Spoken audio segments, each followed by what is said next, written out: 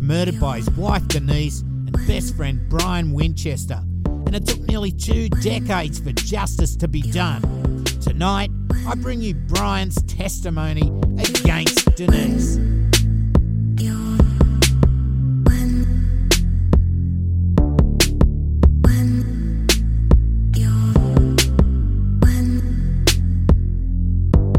Hi, I'm your host Cambo.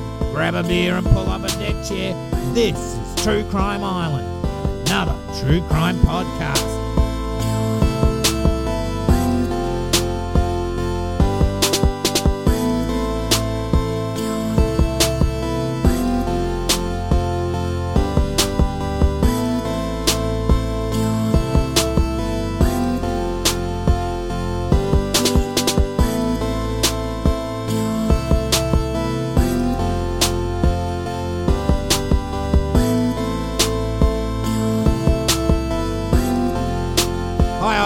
As I promised, I have Brian Winchester's testimony against Denise Williams at her trial for the murder of her husband, Mike. If you haven't listened to last episode, then pause and check that one out first. The audio quality is not that great, but it is quite listenable. So here it is, and I'll see you at the end. Everybody be seated, please. Call your next witness. Your Honor, this time today was called Brian Winchester. And Mr. Winchester's been sworn outside your presence, so you may proceed. Thank you, Your Honor. Good afternoon. Good afternoon. I need you to speak up a little bit. Good afternoon. That microphone's not doing much, so we'll just need to speak up a little louder for us, please. Can you please introduce yourself to the jurors? Brian Winchester. And Mr. Winchester, how old are you? 48. Mr. Winchester, do you know or did you know Mike Williams? Yes, sir. Prior to 2000, how did you know Mike Williams?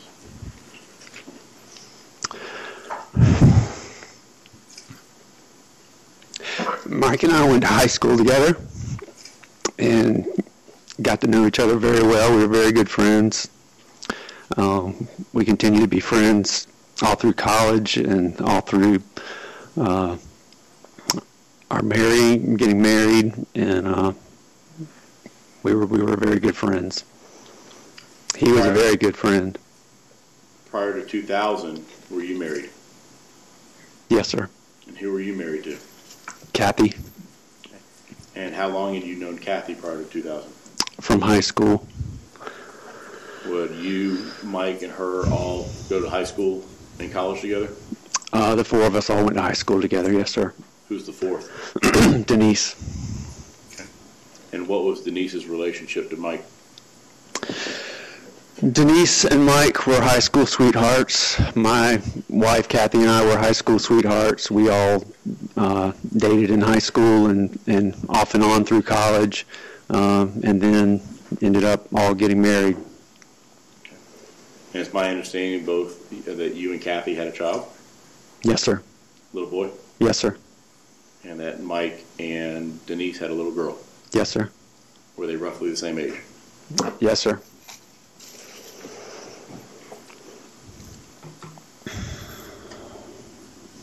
At some point, did you and Denise become an item, I guess, if you will, prior to 2000? Yes, sir. When was that? When did it start? Yes, sir. The date that we used was October 13th, 1997, but there was a lot that led up to that point, a lot of background. Let's talk about what led up to that point. As I said, she married her high school sweetheart, I married my high school sweetheart, and at first things were really good, I think with all of us, but I was not a great husband, and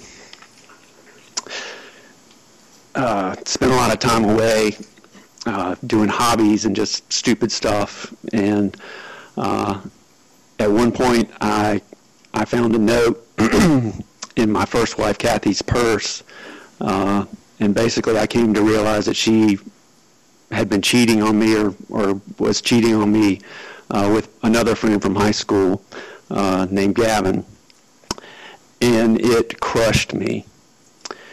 And after that happened, I began to look outside of my marriage. I guess I had a lot of motivations, but it led me to eventually end up with Denise.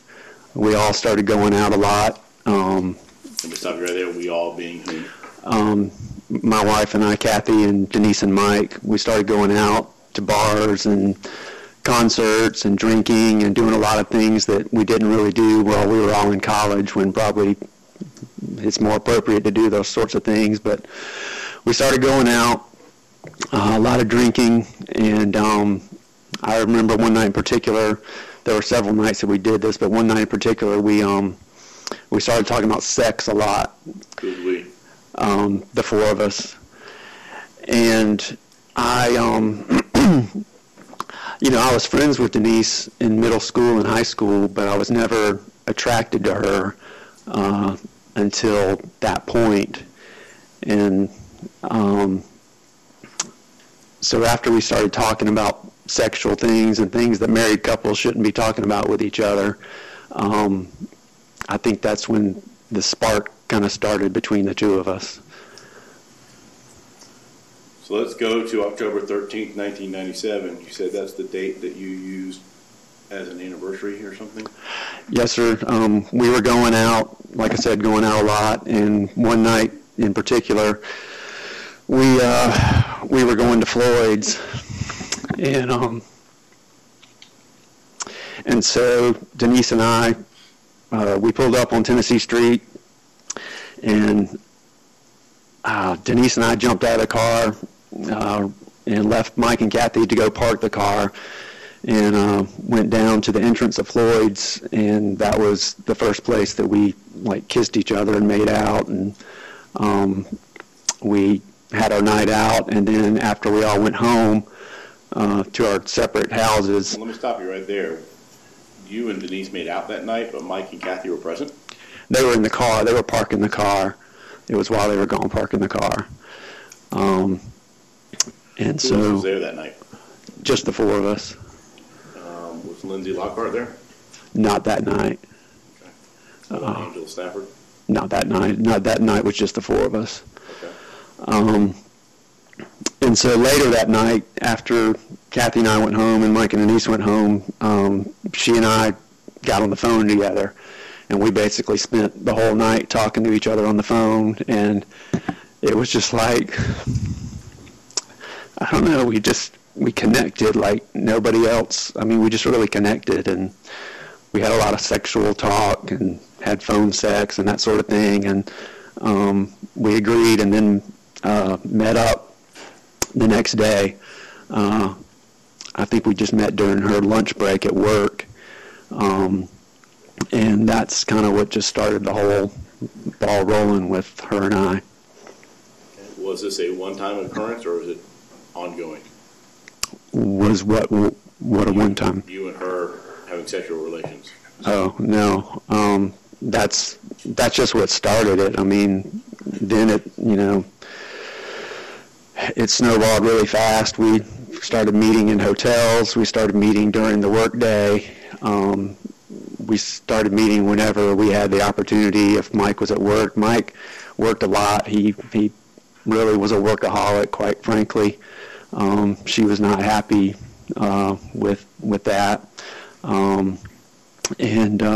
So we started meeting very regularly and having sex very regularly. Eventually we started going on trips together. There was times when she and Mike would go on trips, and I would go and meet with her, like if he had a conference in Panama City. I went over, and while he was in the conference, Denise and I went to Destin together, and we took trips to New York, South Beach. We spent a lot of time together. What about Orlando? Is that one of the places you went as well? Orlando, I remember going to Orlando with Kathy. I don't remember if Denise and I went to Orlando, just the two of us, or not. Probably. We went lots of places. Panama City. During that time period, you mentioned you'd go to hotels. Yes, sir. You meet up during the day. Yes, sir. Were you ever at your house? Yes, sir. What about her house? We would primarily go to her house, and it was primarily during the work day. We would meet at Home Depot parking lot or meet behind Kaiser College, and leave a vehicle and go to her house or go to my house. Sometimes not go to either one of our houses, depending on how long she could be away from work. Where was her house located at?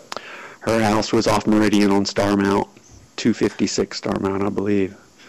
Did you ever park at a Grace Lutheran Church as one of the locations to drop your car off?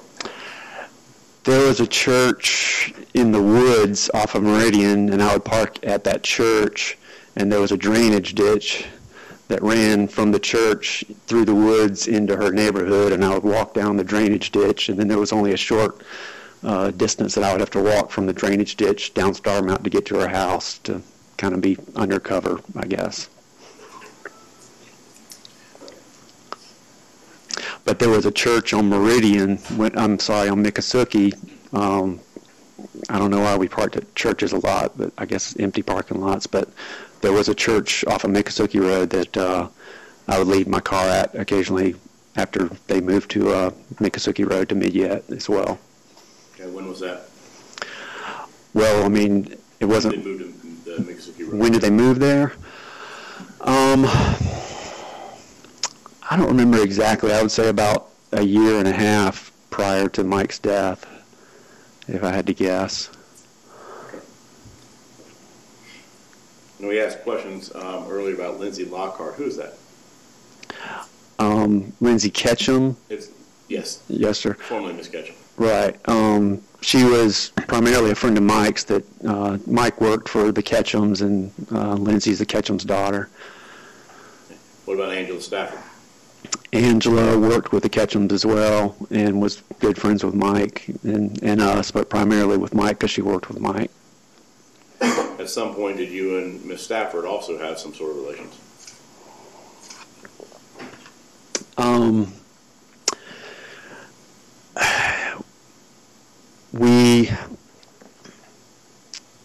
When you say relationship, yes, sir. I believe it was my birthday. It was either my birthday or Angela's birthday on one occasion. And we wanted to go out, the three of us, Denise and I and Angela, wanted to go out. And for some reason, Denise couldn't go out. I don't know if she couldn't get a babysitter or what happened, but she said, no, you go on. And I was like, no, you don't want me to go out with her without you. And she's like, no, it'll be fine. And so Angela and I went out and had a lot to drink and ended up back at my house in Killarn Lakes and ended up in bed together.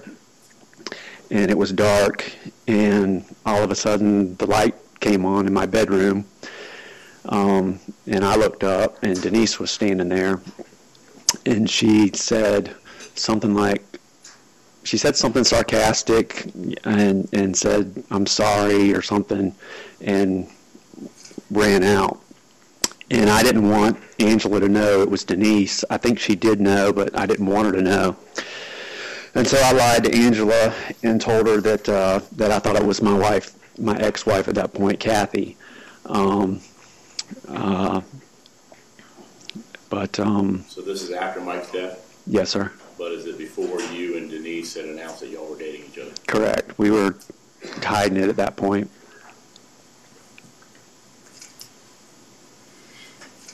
Let's talk about life insurance policies.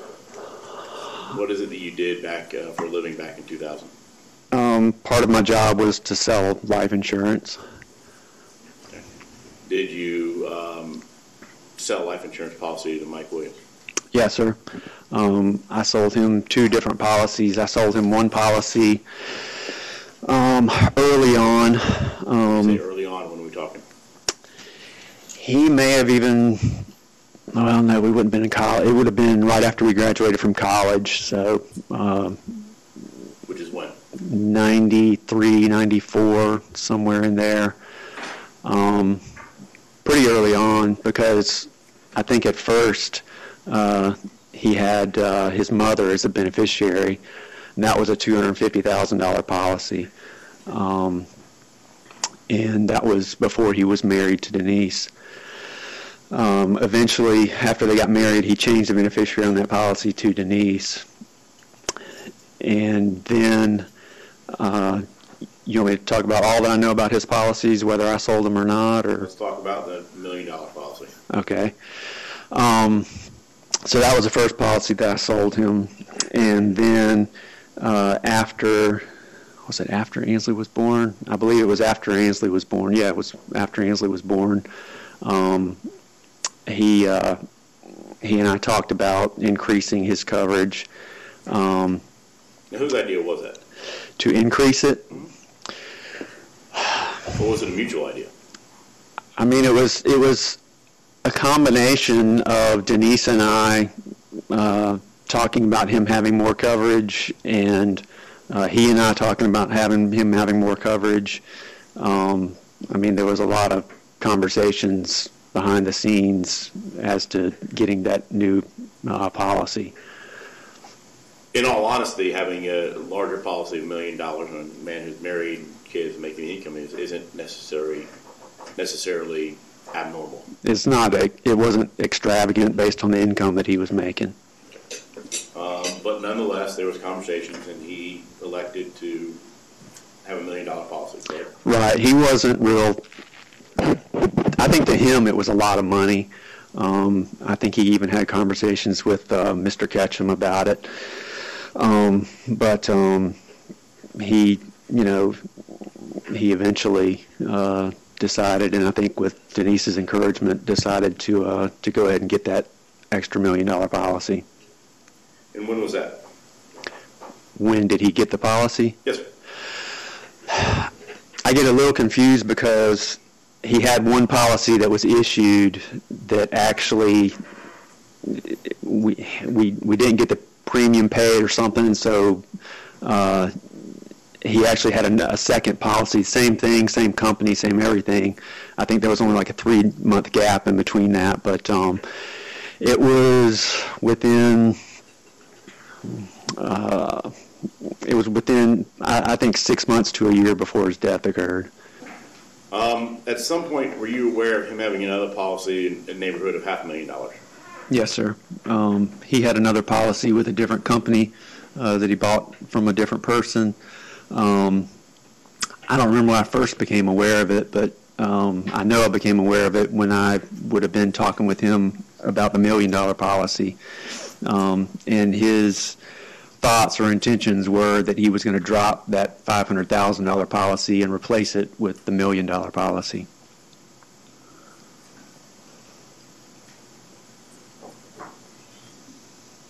Well, let's fast forward to the year 2000. At some point, were there thoughts of how you and Denise could be together? Yes, sir. How did that get initiated? I think it even started prior to that. As I've thought about this and had plenty of time alone to think about it, one thing that I have remembered is the prior year, Mike and I were on a hunting trip together, and it was at a lake that was dry, and we had to walk across the mud, and there were places in the mud where I don't know how to describe it, but basically you could fall through the mud and there was nothing underneath. It was basically, I guess people would call it like quicksand. Mike fell into one of those mud holes at one time, and it was just he and I out there, and I helped him out of it, and he had dropped his gun in there as well, and he ended up going back in it after his gun. Anyways, I remember telling Denise about that and how if I hadn't have been there or if I hadn't have helped him out, that it's very likely he would have disappeared and nobody would have known what happened to him. But that's just something that I had remembered in the past few months and thinking about this. But I think it was gradual that we, the more we were together, the more we wanted to be together. And the more we griped about Kathy and Mike, the more we wanted to be together. It just kind of, it just got worse and worse. I mean, it just snowballed. We just, I don't even know how to describe it, but so yes, we eventually started talking about options and ways that we could be together. And Denise, because of the way she was raised, because of her pride, I guess I can't say all the reasons, but she did not want to get divorced, and stated that she would not get divorced, but she still had a desire for us to be together, which narrowed the options even further, I guess. Who narrowed those options? I'm sorry? Who narrowed those options? It was all of our conversations and planning and everything. I would say is very mutual. I'm not going to sit here and say that Denise planned everything and I was just a dumb guy who went along with what she wanted to do. I mean, I instigated a lot of it. I helped come up with ideas. I planned a lot of things. But overall, it was very mutual. I mean, we wanted to be together. And we weren't going to let anything stop that. So over the year prior to Mike's death, we discussed several options and alternatives of ways that we could be together. What was one option? One of the options, Mike worked a lot at night up at his office, and one of the options was that we could make it look as if there was a burglary of some sort up at his office, and that he got shot in some type of robbery or something up at his office. Denise didn't like that idea. I didn't like that idea, and Denise didn't like that idea, but primarily because there would be an investigation if something like that occurred. So another idea, we all used to go out on boats a lot, and Mike had a boat, and another option was that the four of us would go out on a boat out into the Gulf. The four of you being whom? Me and Kathy and Denise and Mike.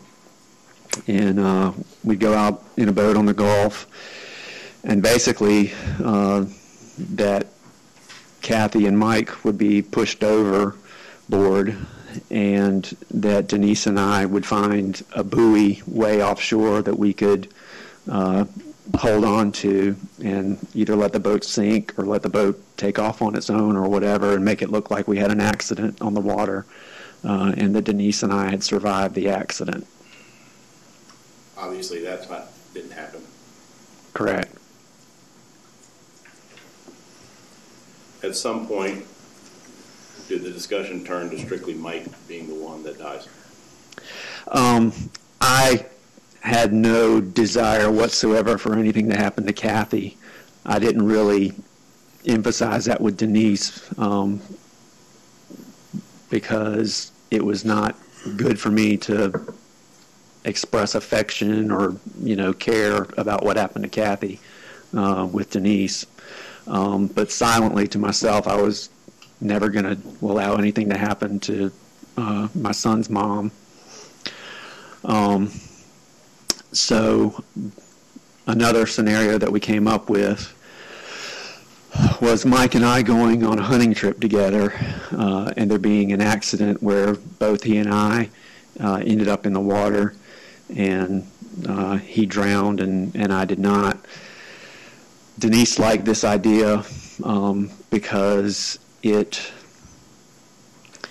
I don't know how to word it exactly, but she felt better, I guess, about herself, or we could feel better about ourselves if there was a chance that he could make it out of it. I mean, I think there was even talk about, well, it'll be up to God what happens and not us. It won't be a murder. It'll be, an accident. It's kind of screwed up thinking, but that was a scenario that she could live with, I guess. Would it be fair to say that having the attention of being a widow was far better in her mind than being a divorcee? Yes, sir.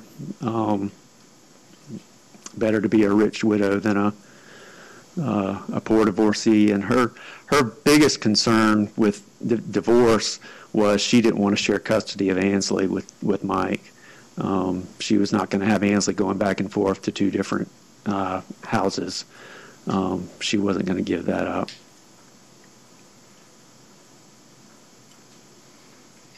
The drowning scenario, did you take any further steps to make that happen?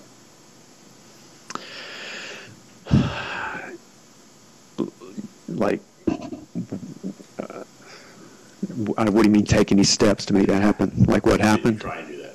Yes, sir. So there was a limited time that we could make that scenario occur because it had to be during the duck season. There's only certain days that you can actually go hunting in duck season. And it had to be at a place where, in my opinion, it would have been successful, which kind of ruled out all of the local lakes around Tallahassee, because the lakes around Tallahassee are mostly shallow. Lake Seminole is a lot deeper.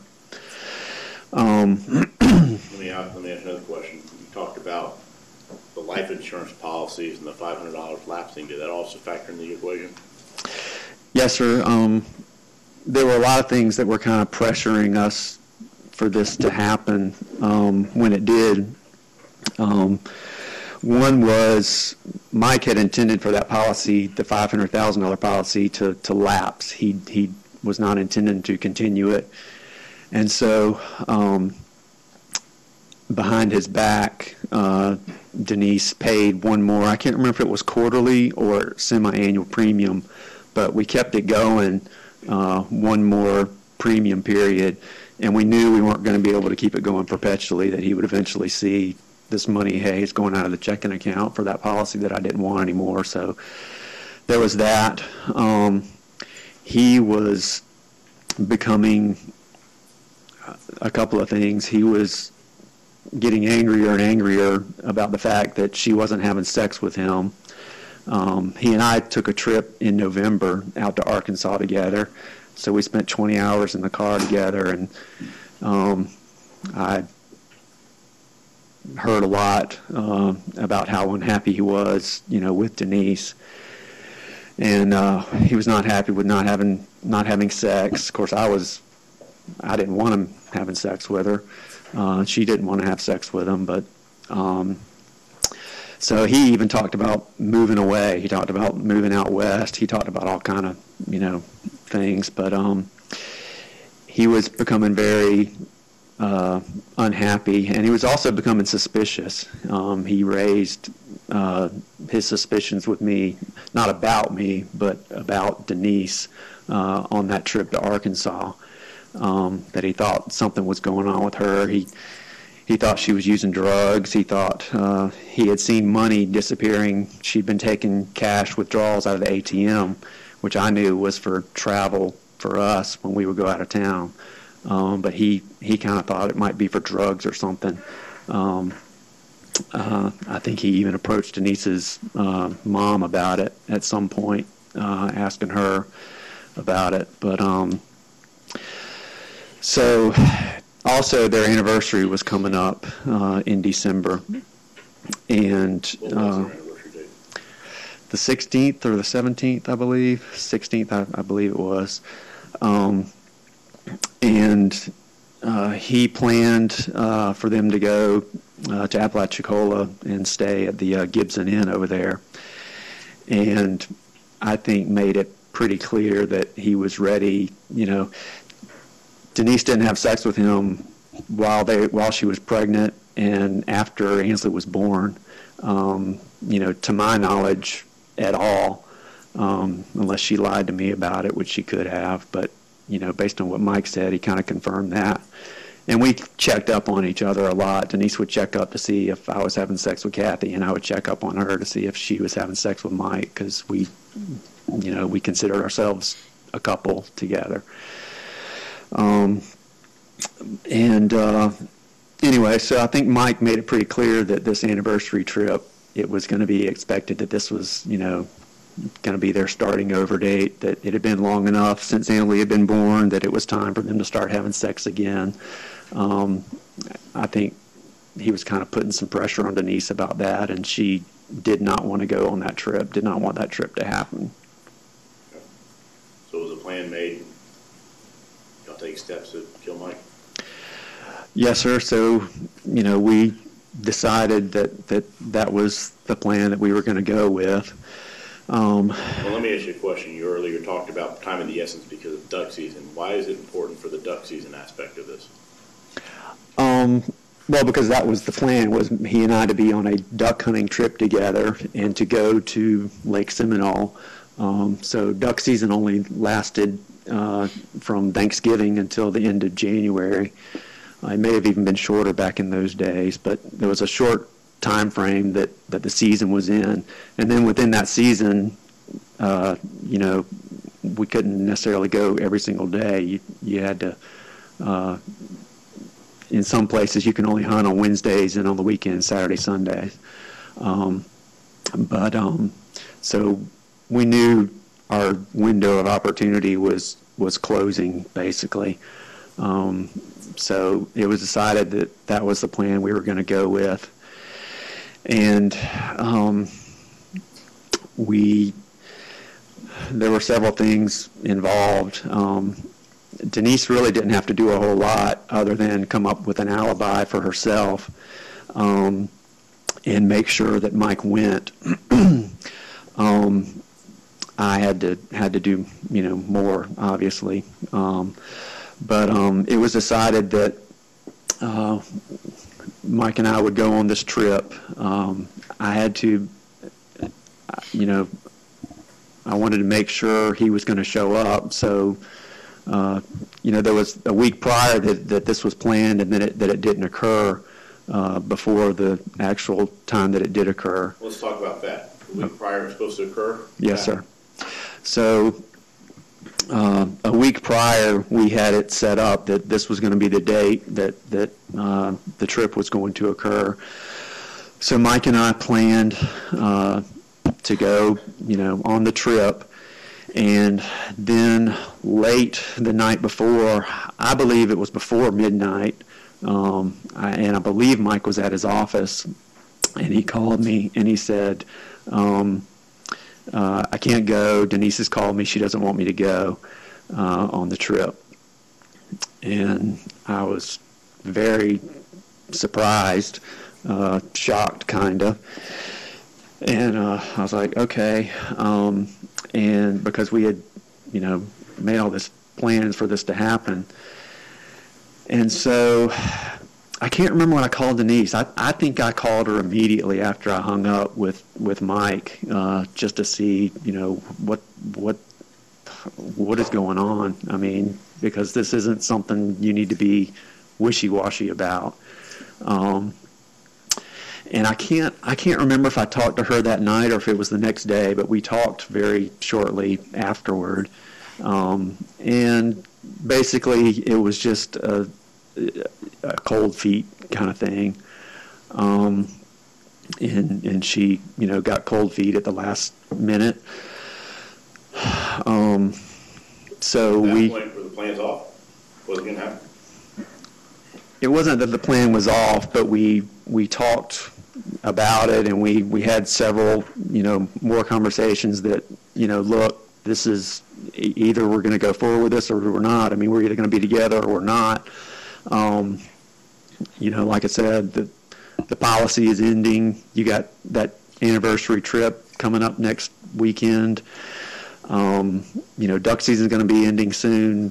Do you want this to happen or not? I don't want to set these plans up if this isn't something, this isn't something you need to be wishy-washy about, I guess, basically.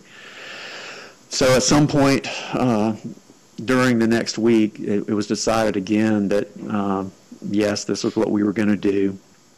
Right there, you're talking about, you're telling her, can't be wishy-washy, times are ending, we have a certain time frame, we have to do this.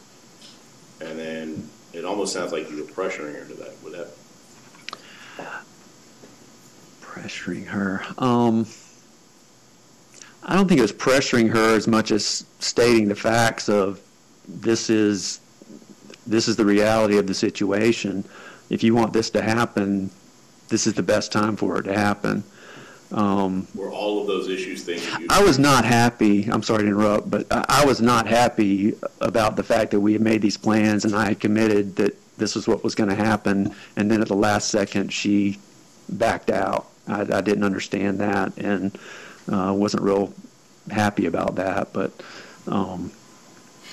Were all those issues that you just talked about things that you previously discussed with her? Yes. The time frames and everything like that? Right.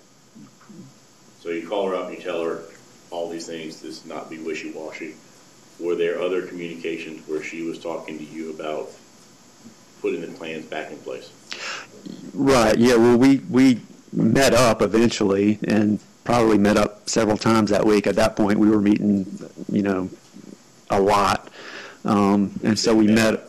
I'm sorry? When you're talking about met up, like going out to eat, or what are you talking about? No, the same as we always did, meeting during the workday. Primarily during lunches, that sort of thing. So we... You're talking about sexual relations? Well, we didn't always had sex every time, but during that week, a primary reason we were meeting was to discuss what are we going to do here, what's going to happen here. So we met up during that week and talked about it and came to the conclusion again. And I remember where it was. It was at Roden Cove, at the boat ramp at Roden Cove. Where's that? On Lake Jackson off of Meridian Road, at the end of Roden Cove Road. But we decided that this is what we were going to do. We're not going to back out at the last minute. And in a sick sort of way, it was kind of like, well, if God wants this to happen, this is what's going to happen, because the plan again was that it was going to be an accident and, there would be a chance that he could get out of it. You say you met up. Why meet up rather than phone calls or something like that? Any particular reason? Well, that's not necessarily something you really want to talk about on the phone. We weren't really that concerned or paranoid about that sort of thing at that point. But we just met up routinely because we wanted to meet each other, because we wanted to see each other and be together. Sure. All right, so then at that time you meet up at the Cove and make a decision. Yes, sir. So what's supposed to happen? So it's the same plan. It's same night, just a week later.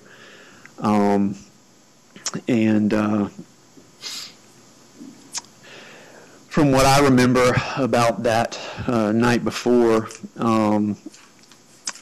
Mike had volunteered to ring the bell for the Salvation Army at like a Walmart. And Kathy and I had planned on going out to a concert at Floyd's, and I wanted us all to go out, as I remember it, but that didn't end up happening for whatever reason. I don't know if they couldn't get a babysitter or why they didn't end up going out with us, but Kathy and I did end up going out to that concert. Part of the plan was that I wanted Kathy to basically be as drunk as possible the night before, because I wanted her to sleep late the next morning. My alibi The plan was that all of this would occur very early in the morning, and I would have time enough to get back and meet my father-in-law up near I-10 and Thomasville Road to actually go on a hunting trip with him. So that was going to be my cover, going to be my alibi. Her alibi was going to be that she was at home with Ansley, and the plan was when Mike didn't come back home that eventually she was going to start calling her sisters and her dad from her house phone so that she could establish that she was at the house, prove that she was at the house with Ansley. Okay. So what was the plan to make this happen? What happened? So Kathy and I went out and went to the concert, got home late. She did have a lot to drink. There was discussion between me and Denise, and I can't remember if I actually did this or not, or if I did it the week prior, or I just really can't remember. But I remember Denise and I talking about there was some medication. There was some medication that Kathy had, and we talked about giving her a little bit of that medication that would cause her to sleep really heavy, and make sure that she slept really good through all of it, because I didn't want her to wake up and realize how early. I didn't want her to know how early I was leaving the next morning.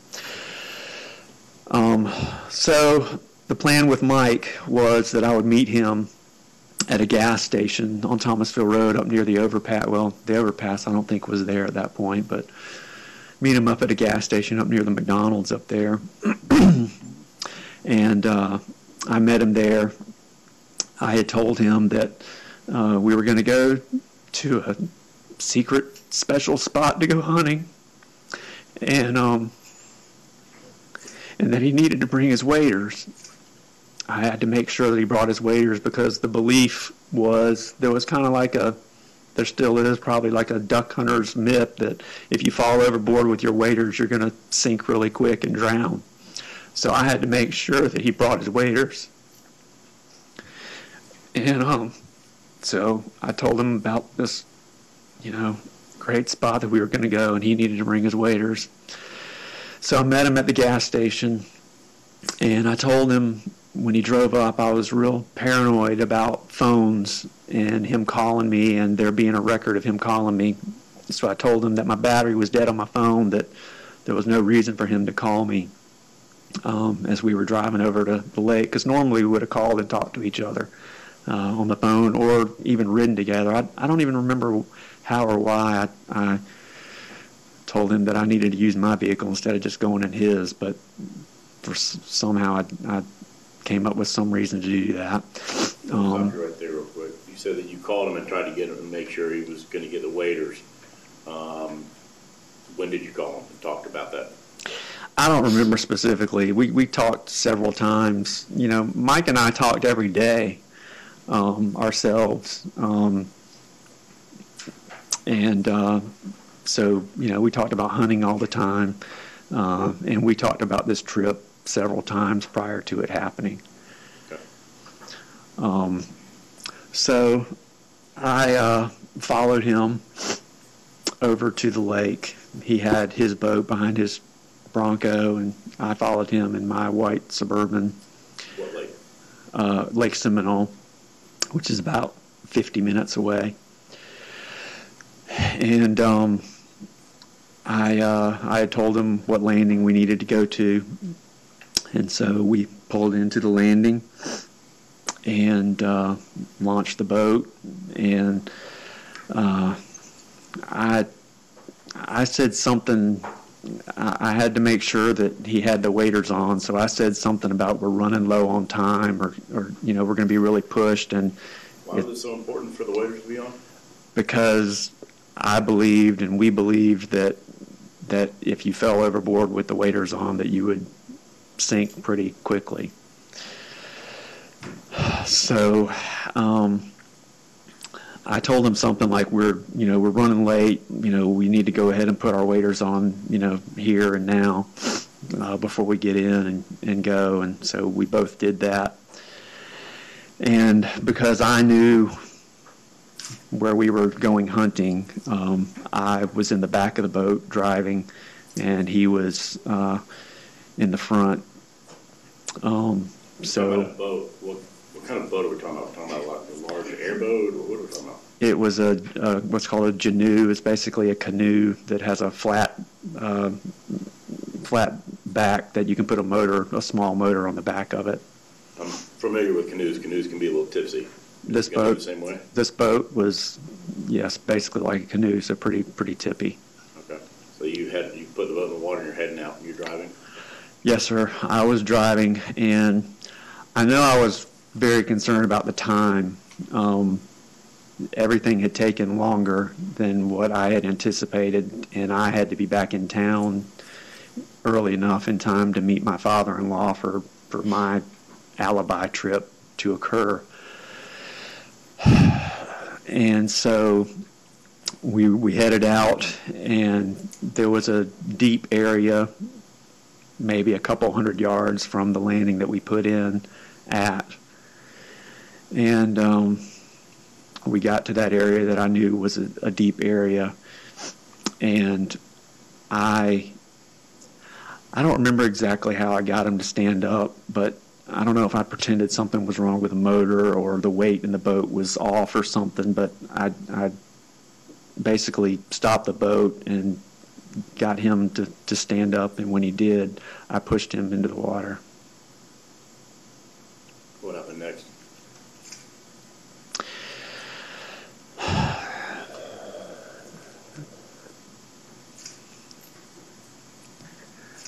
So he was in the water, and he was like struggling, and the motor of the boat was still running, and I pulled off just a little bit to get kind of away from him so that he couldn't reach back into the boat. And I didn't know it at the time. I didn't know if he was trying to swim, or I didn't know what was going on, but what I came to find out, or eventually realized, was he was taking the waders and the jacket off. And he got those off, and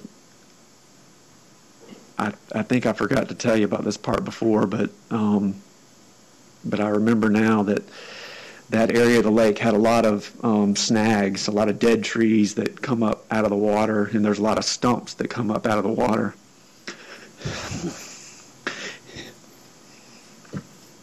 And he swam over to one of those stumps and held on to it.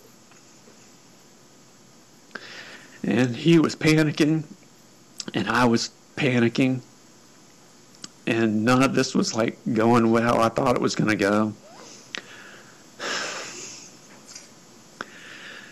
And I didn't know what to do. But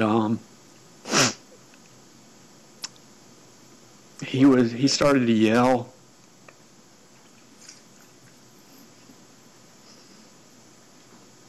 And I didn't know how to get out of that situation.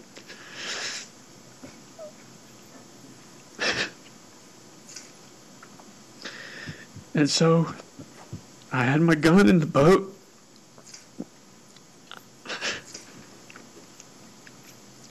And so I loaded my gun, and I made one or two circles around, and I ended up circling closer towards him, and he was in the water. And as I passed by, I shot him. Where did you shoot him? In the head.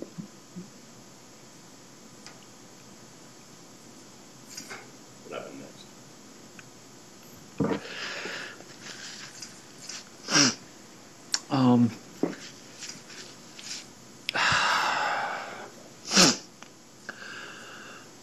So when I shot him, it was dark, and there was a bright flash when that happened, and I didn't want to see what happened, so like I closed my eyes when the instant of that flash happened,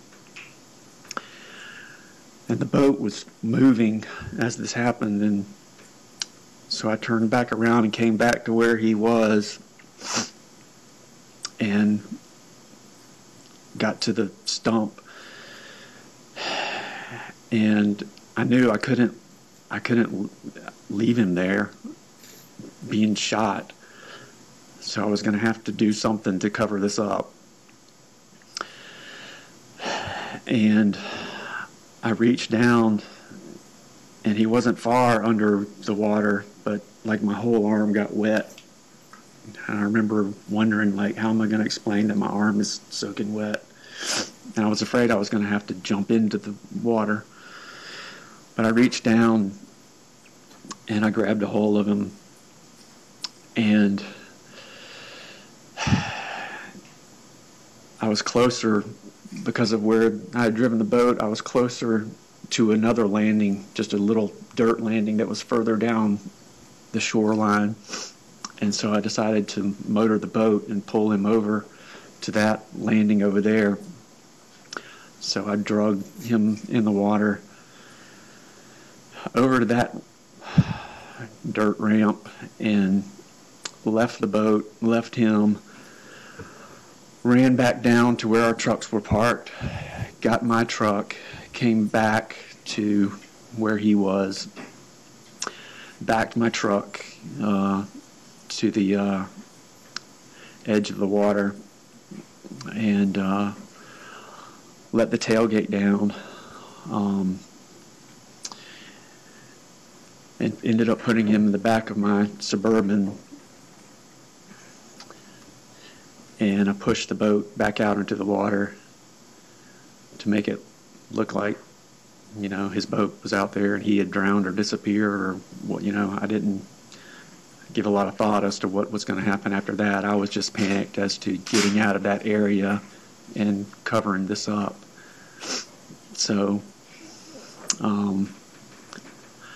I realized it was probably getting too late at this point to meet up with my father-in-law, but I was still going to try. And I sped. Winchester, let me stop you for a moment. You said that you were able to you loaded him into your Suburban. Yes, sir. How big was Mike? He was a little bit bigger than me. He was a little heavier than me. We were pretty close in size, but he was a little bit bigger than me. How much do you weigh? Back then, probably 170, something like that. How were you able to get a man that's 170 pounds dead weight into the back of your Suburban by yourself? It was not easy, and it was not pretty. But I had to make it happen. I mean, I had no choice. And I can't even explain like how your body feels in that kind of a situation. I don't unless somebody's been to war or something. I don't even know how to explain. But like, you have so much adrenaline pumping through your body. It's just crazy. But you know, it wasn't pretty, and I made a purposeful decision to never view him, to look at him. But I backed the truck down, and there was an angle to the ramp, so the back of my truck was angled down toward the water, and I backed it all the way down to the edge of the water, so there was no distance involved. But yes, he was very heavy, and it was not easy to do that, but I had no choice. You said you were concerned about meeting up with your father-in-law at that point. What happened next? I sped back toward Tallahassee, and as I was driving there, I was realizing I'm not going to make it in time. I didn't want to call him because I didn't want to turn my phone on. I didn't want there to be any record of where my phone was at. So I left my phone off, And by the time I got back to Tallahassee, I looked through the parking lot. We were going to meet at Carriage Gate parking lot. I looked through the parking lot, didn't see his vehicle there, and I decided the best thing for me to do was to go back to my house and pretend that I had overslept. And then I could also make a phone call from my house to my father-in-law, which would kind of prove that I overslept and I was at my house. And I wanted there to be a record of that. And all this is with Mike in the back of your Suburban? Yes, sir.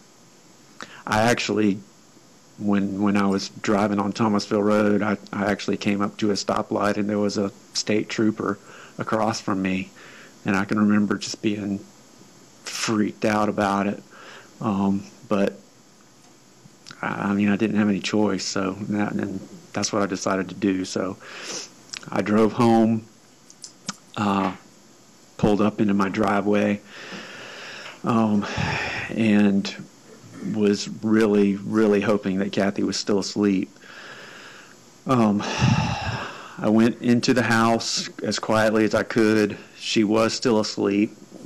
I crawled back into the bed, and had a phone there on the floor. I can remember dialing my father-in-law and telling him, apologizing, I'm so sorry, I overslept. And I didn't want to wake Kathy up, obviously, because I had what was in the driveway, but I wanted her to know I was there. So I can't remember what I said to her, but I think I halfway woke her up and said, I'm going to go out with the dogs or train dogs. I trained dogs at the time and was gone for hours at a time from the house doing stuff like that. But I don't remember exactly what I told her, but I wanted her to, I wanted her to know that I was there, to confirm that I was there, but not wake up and start asking me any questions about what happened, why'd you ever sleep, anything like that. So I did that. And then I went back out to the driveway to leave. And when I went out to the driveway, my driveway was angled, and I was walking behind my truck, and I saw out of the back tailgate, blood was coming out of the back of my tailgate and dripping onto the driveway. And that freaked me out. So I rinsed that off and was trying to figure out. I'd been thinking on the way from Lake Seminole back to Tallahassee, what was I going to do with him? And I don't know when I decided, but ultimately I decided it had to be close and it had to be quick, and it had to be obviously a location that he wouldn't be found. And I decided on an isolated dirt road boat ramp down at Carr Lake, but I had no tools, and at that point Carr Lake was very low. Parts of it were dry, and like the other lakes, there were areas in the lake that had puddles of water or mud, and my thinking was, if I got him there, I could take him out to one of those water holes or mud holes and put him in one of those, and that would be a safe place that he wouldn't be found. But I had nothing to do this with, so I had to go to a store. And I'm 90% sure the store that I ended up at was Walmart. And I bought a shovel, I bought a tarp, and I bought weights, like weights that you lift weights with, because I was thinking that I would use the weights to weigh his body down in the water or a mud hole or whatever. While I was in that store, I actually ran into a friend of ours, Mike Phillips, and I actually totally forgot about running into him or having any conversation with him until I ran into him later during the search for Mike Williams at the lake. And he said, yeah, I remember seeing you that day. You were in a panic. You were in a hurry. And he was thinking I was in a hurry to go search for Mike. But I was actually in a hurry because I was trying to bury Mike. Anyways, I bought those things at the Walmart and drove to Car Lake down to the end of the road, turned my truck around backwards, backed down to the landing. And, my thinking was I was going to drag him way out into the lake. And so I got the tarp and put it on the ground behind my truck, pulled Mike out, put him on that tarp, kind of wrapped him up, and as I pulled him, instantly I knew there was no way I was going to be able to move him any distance at all. That he was just too heavy, and that wasn't going to happen.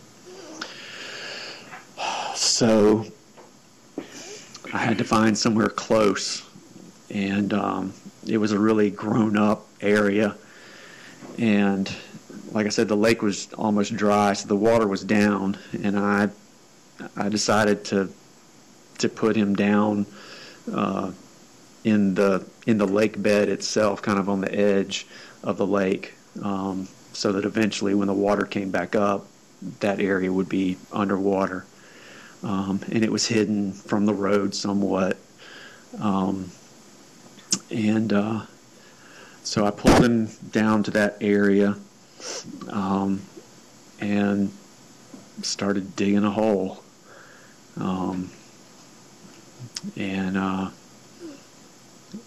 It was hard.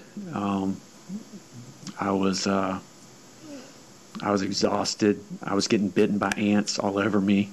I remember being scared that I was going to have to explain why I had ant bites all over me because there was ants where I was digging. Actually, while I was doing this, I heard a vehicle coming down the road. And so there were bushes there anyway, but I kind of made sure everything was flat and you couldn't see it from the road. And I ran back up to my truck, and a guy drove up. He was coming down there to go hunting out on the lake itself. And he and I made small talk, chit-chat. I was obviously very paranoid, and I got the impression, I can't remember why now, but at the time I got the impression that he might have been like a law enforcement type guy, maybe like a game warden or something like that. But he talked about he was going deer hunting out on the lake bed. And so I kind of hung out at my truck and waited for him to get several hundred yards away before I went back to digging. So eventually I got a hole big enough, and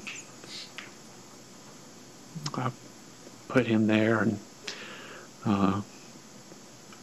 covered him up, and made sure it,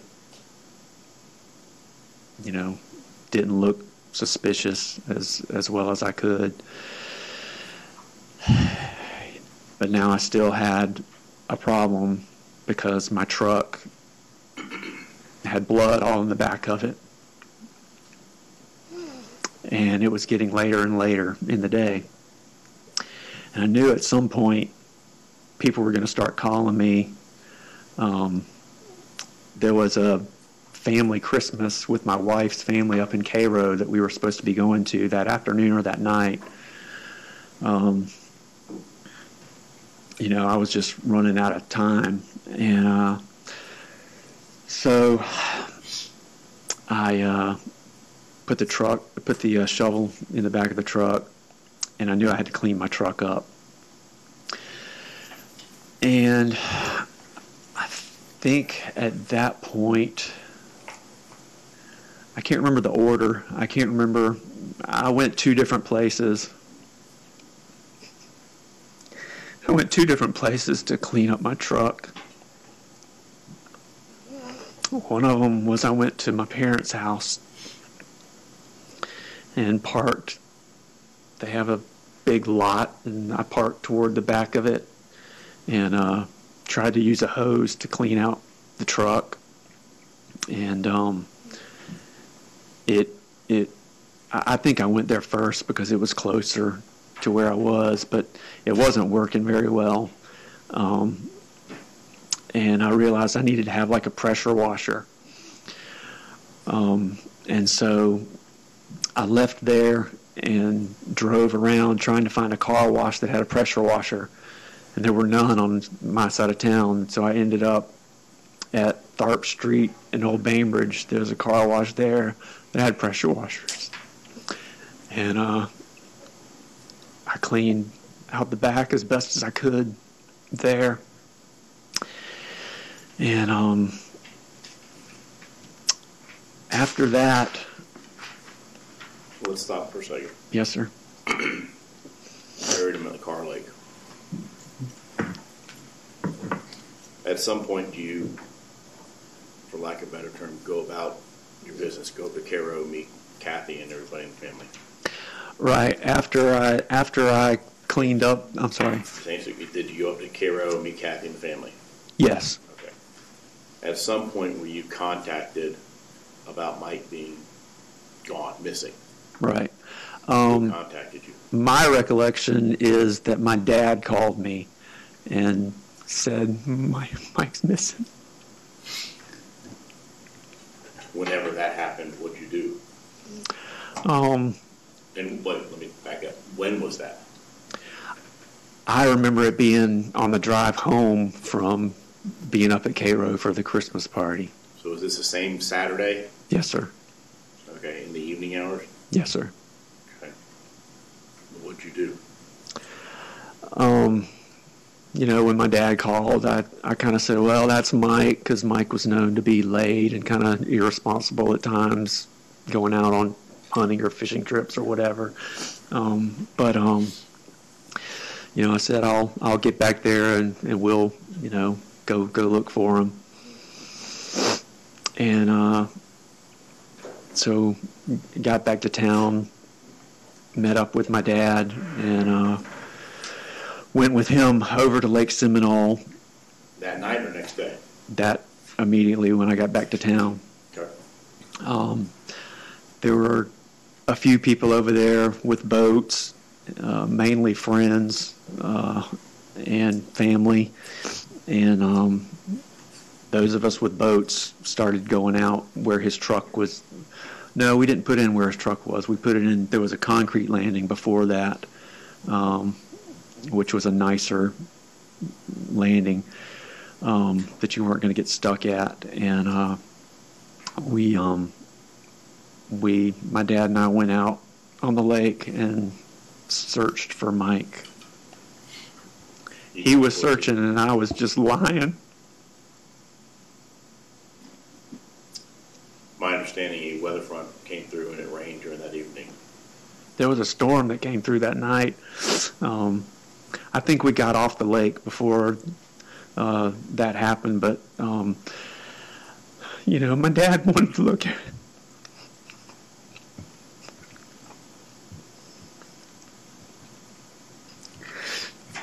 I think we were the last ones on the lake, and my dad didn't want to give up. My dad loved Mike.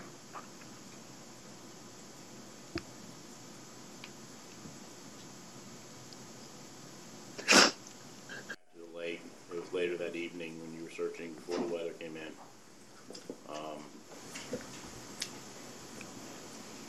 Did you find anything that evening? Yes, sir. I didn't really, I knew where Mike's boat was, and I didn't really want to be the one that found it. I would rather somebody else have found it, but my dad was just real determined, and,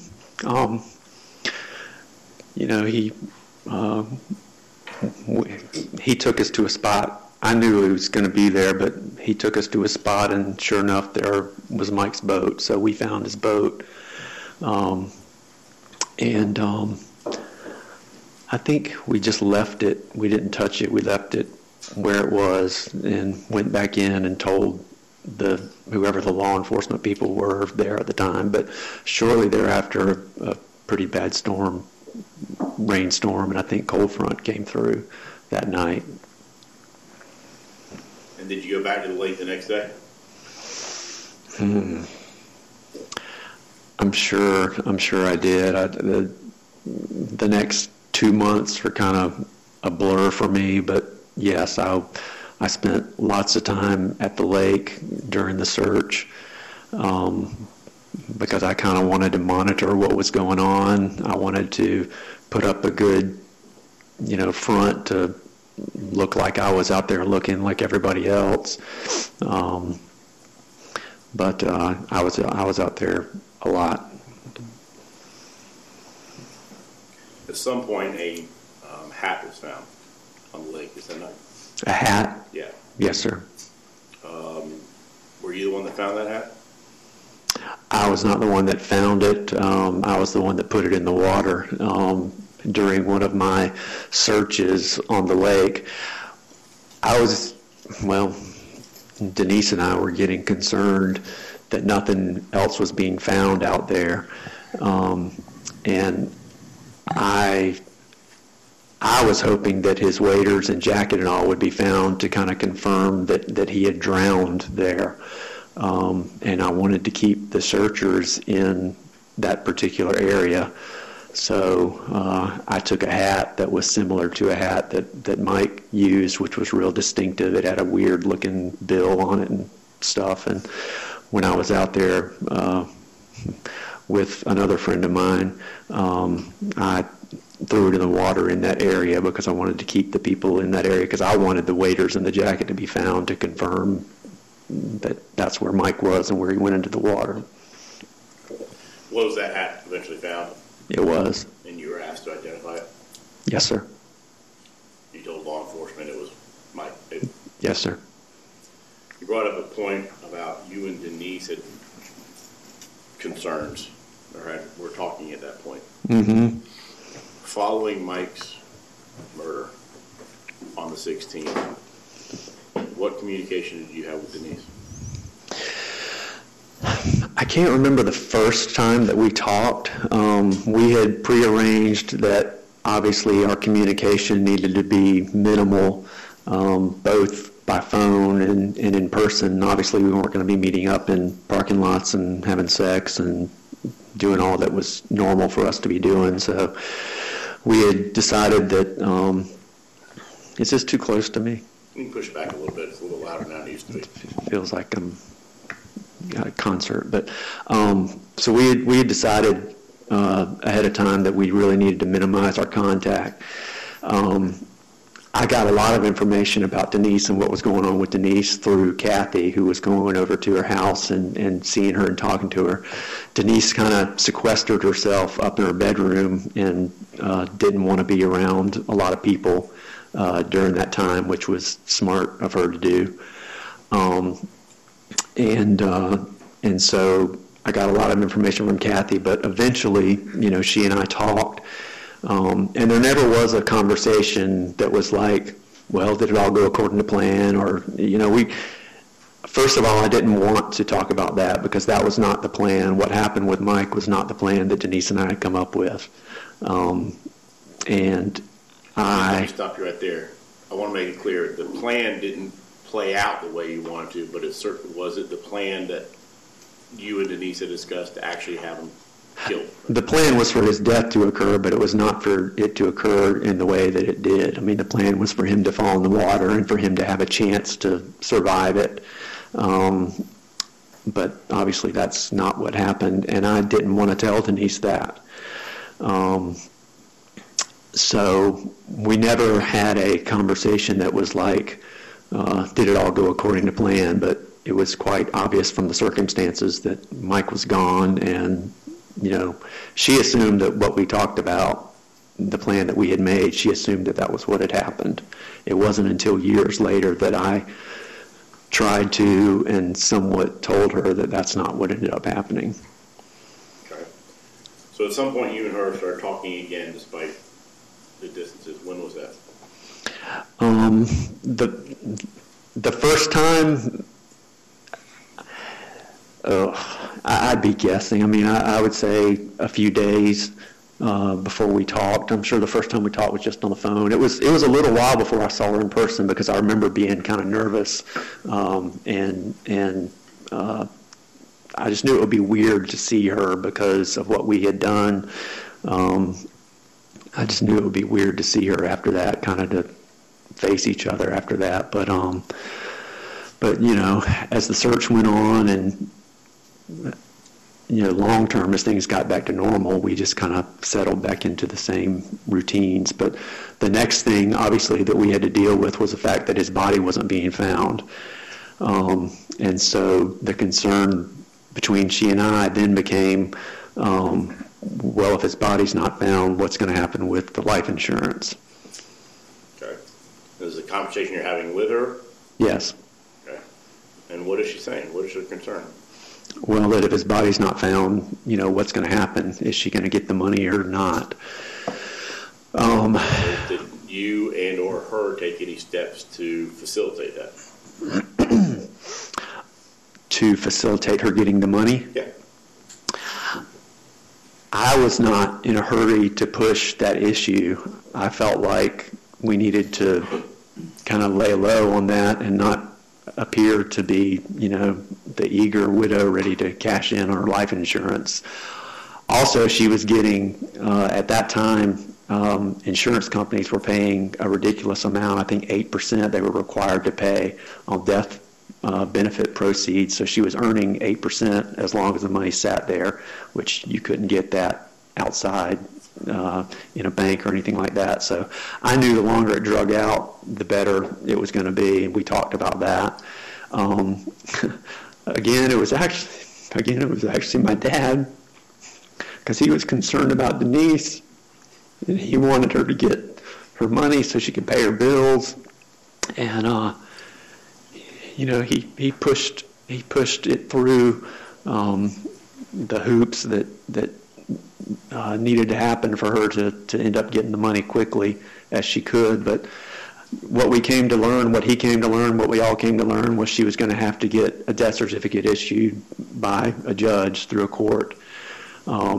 So probably my dad or me hooked her up with an attorney, Kurt Hunter, and she talked with Kurt about what needed to be done. And I think basically she had to file a petition with the court stating everything that happened, talking about what a wonderful marriage she had with Mike. There was no reason for him to run off on her. I can't remember what all had to go in the petition, but we talked about that ahead of time. And she ended up filing a petition, and it was granted, and she was issued a death certificate, so she was able to get the money. Were there any conversations about what had happened? About what had happened specifically with Mike? Yes. No. Okay. At some point, law enforcement takes other looks at the cases and interviews people. Did y'all have any conversations about that? Well, this was years later, and a lot transpired in between Mike's death and law enforcement getting involved. I think it was 3 years later, maybe. But the first thing that happened with me was I just got a call from a deputy. I don't remember if it was a Jackson County sheriff officer or a investigator with FDLE, but I got a call from somebody, and they wanted to talk to me about Mike Williams and the case, and I agreed and went into FDLE on Riggins Road there and interviewed with two gentlemen there. And it became quite clear to me during that interview that they were suspicious of what happened, and not only that, they were suspicious of me and Denise. And I think even after I left that interview, I called her immediately and was freaking out, that this was going on. And right there. So you've gone in, you've done an interview. You mentioned that there were a lot of things that happened prior to that. And this is approximately 2003, 2004, something like that? Yes, sir. Right. So prior to that occurring, had you and Denise talked about a possibility of what you would do if law enforcement started investigating this? Yeah, I mean, we basically weren't going to say anything.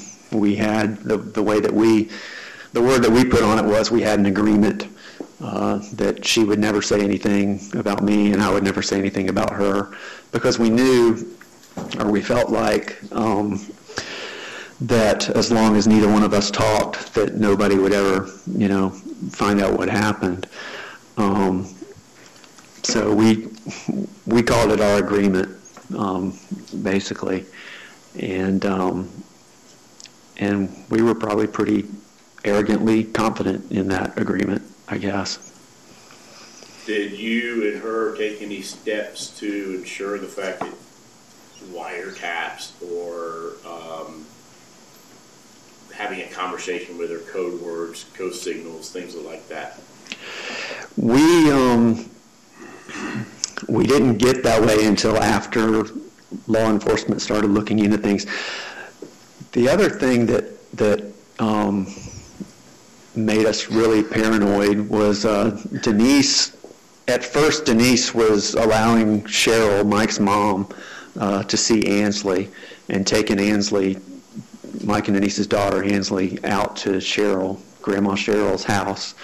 And on one of those trips out to Cheryl's house, Denise found a notebook that Cheryl had, and she had written her suspicions about Denise and me and what had happened with Mike. And when Cheryl was in another room or something, Denise read that and came back and told me what she had read and really freaked out about it. And at that point didn't want didn't want any contact with Cheryl, really. But between that and law enforcement getting involved, we became very paranoid about being monitored. So we agreed and talked about we weren't going to talk about anything on the phones anymore. We were worried about our cars being bugged, our houses being bugged. We had hand signals that we would use if we needed to talk about something related to Mike or law enforcement. What were those hand signals? One of them was a C for Cheryl, and then the other one was this, like jail bars.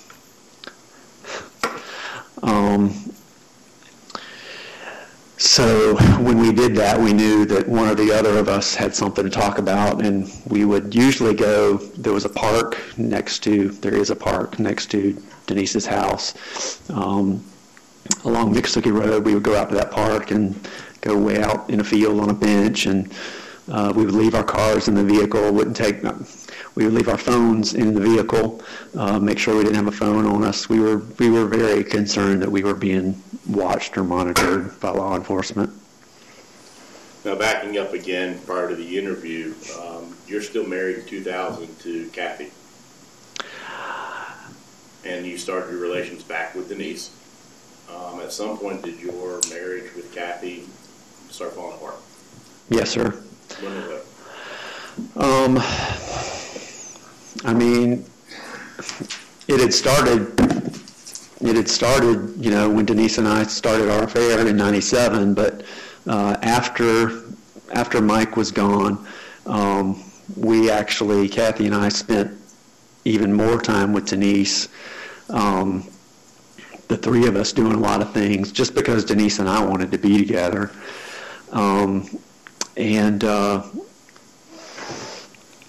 And yeah, things just got worse and worse. I mean, Kathy, told me later, that after Mike was gone, it was like there was no reason for me and Denise to be apart from each other. She made comments like that, but I think she was suspicious of us, all along. But I never admitted to Kathy that Denise and I were having an affair, obviously, and that was just kind of basically the next step in the plan. But it couldn't be right off because that would look bad. So Kathy and I ended up staying together I think our divorce wasn't finalized until 2004, I believe. At some point, did you and Kathy separate prior to the divorce? Yes, sir. At some point, was there a situation where you backtracked essentially and started and made a pledge to try and get back with Kathy and not go with Denise? Yes, sir. What was that about? There was a lot that led up to that. As you said, we were separated. So Kathy and I were separated. I had a house to myself. There was the incident that we talked about earlier with Angela Stafford, where Denise walked in on Angela and I in my bedroom. After that happened, Denise was furious, and she, we had a briefcase full of mementos, cards, notes, letters, pictures, videos, all sorts of things. She left my house and went to her house and burned it all. She was very angry with me. I didn't know it at the time, but she actually was having sex with a guy that she worked with at work. And I think when she caught me with... I'm sorry? Bunker? Yes, sir. And so when she caught me with Angela, I think she decided at that point, well, I'm going to drop Brian and pursue a relationship with Mr. Bunker. And so things just basically went to hell with me and Denise. And long story short, I just realized what a disaster my life was at that point. And Denise and I we hadn't broken up. She had basically dumped me for Chuck. And I found myself at church one day on July 4th, heard a sermon about freedom. I felt like I was a slave to all that I had been living for, in my relationship with Denise. And I had I guess you would call it a spiritual awakening or conversion, however you want to term it. Eventually, the relationship with Denise and Mr. Bunker went haywire and south. They had their legal issues with each other. Let's stop there real quick because you're on Mr. Bunker. Was there an incident between you and Mr. Bunker? That happened prior to me going to church that day, but yes, sir. The way that I found out about Denise and Chuck was she left town with him, went up to Atlanta on a trip together, and I found out from one of her sisters that they were in Atlanta, and I was not happy. I was angry, and I wanted to confront her, because we had been through a lot, done a lot for each other. I gave up half of my son's life to be with her, killed her husband, and we'd done a lot to be together, and then for her to turn around and go, sleep with Chuck didn't make me happy. So I found out they were in Buckhead in Atlanta, and I drove up there to confront her. I didn't really care about him so much, but I ended up sitting in a lobby in a hotel, and they came strolling by together, and I confronted them, and we ended up going outside and having a long argument, conversation out next to the street in Buckhead. I wanted Chuck gone. I didn't want to deal with Chuck. So my main focus was, you need to get rid of Chuck. She got rid of him, got him to leave us alone, and she and I spent the night together in the hotel. and I didn't know it at the time, but she was just kind of placating me when Chuck was, I think, got a room down the hallway in the hotel. Didn't really leave, so we had that incident, and Denise told me later that the way that she got rid of Chuck was she told him that if he didn't leave, that I could have her turned in for insurance fraud, which I thought was just, it blew my mind that she told him that. I couldn't believe that she admitted that to another party. Did you hear her say that, or is that just what she told you? She told me this later, and we argued about it later. So the incident with Chuck happened, and I drove back to Tallahassee, and I was just done. I was just spent, and that's what kind of led me to kind of, I guess, what I thought at the time was rock bottom. I didn't know I had so many rock bottoms ahead of me, but at that point, I ended up in church and kind of had a spiritual reawakening. And over the next few months, I decided that I wanted to try to reconcile with Kathy. I still love Denise. I still wanted to be with Denise. Eventually, Denise and Chuck's relationship imploded, and they had their, legal issues and whatnot. And so they broke up. My dad actually helped Denise through all of that. So they break up. You tried to get back with Kathy? They broke up, and Denise kind of had her own spiritual awakening. And I know this sounds all screwy, but we wanted to be together still, but we both agreed that the right thing for me to do was to try to get with Kathy. And if Kathy decided that wasn't going to happen, then we were free to be together. Is that what you did? And so, yes, I tried to reconcile with Kathy. Did that work out? Not well. Eventually, you and Kathy end up in a divorce. Yes, sir. We ended up getting divorced. And so we're free to be together. When was the divorce with Kathy? 94. We married in 94.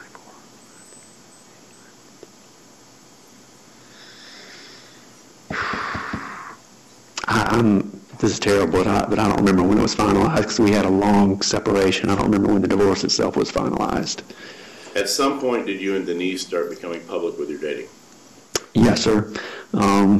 After the divorce was finalized and we decided enough time had passed from Mike's death, we decided it was okay for us to gradually start dating. And we talked about it with a lot of people. There were some people that took it well.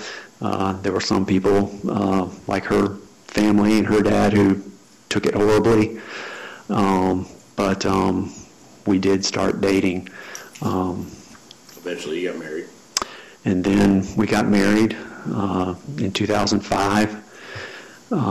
We were still concerned about the law enforcement side of it, but as time passed and nothing happened, we became less and less concerned about it. You say that you're still concerned. Did y'all have communications between each other on about what would you do if law enforcement ever interviewed? Right. Things would come up in the media. We would see things online or in the news. Cheryl, never gave up and kept pushing things. And so from time to time, that issue would be raised. And I always wanted to talk about things a lot more than Denise. Denise did not like to talk about anything related to that usually. But we would typically not talk in the house. We would typically talk, out at Lake Ella or a public place or wherever where we felt like we weren't being monitored, even at that point. And did y'all have an agreement, to pact the agreement not to talk to law enforcement? Yes, I mean, we promised each other that neither one of us would ever say anything.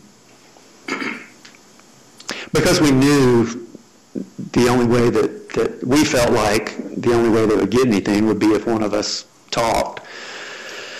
And, I mean, I was concerned about Denise if she ever got under that pressure, whether she would hold up to it or not. You know, Kathy actually warned me. I think the first time I heard Kathy talk about it, she said, you know, Kathy was trying to get me to talk, but basically she said, you know, you can't trust Denise and she'll throw you under the bus the first chance she gets. Would it be fair to say that you made assurances to her, that being Denise, that you had not told anybody else about this particular case? Yes, sir. And did she make assurances to you that she had not told anybody else? The only person I knew of was Mr. Bunker, but, you know, she didn't say that Mike was murdered or anything like that. She just supposedly... Insurance part? Right. Okay. Now, in 2016, you were, there was the kidnapping arrest. Yes, sir. And following that, you confessed to the murder of Mike, correct? Yes, sir. You led law enforcement to his remains. Yes, sir. The conversations with Denise, leading up to the murder, did they occur in Leon County for the most part? Yes, sir. The conversations with Denise following the murder, where the agreement was never to talk to law enforcement, did that occur in Leon County, Florida? Yes, sir. Whenever she set up her alibi to stay at home and make phone calls, did that occur in Leon County, Florida? Yes, sir. Talked a lot about Denise Winchester, or Williams, formerly Winchester. Do you see her here in the courtroom today? Yes, sir. Can you please point to her and indicate an article of clothing? An article of clothing, the pink sweater. May the record please reflect as indicated the defendant, Ms. Denise Williams.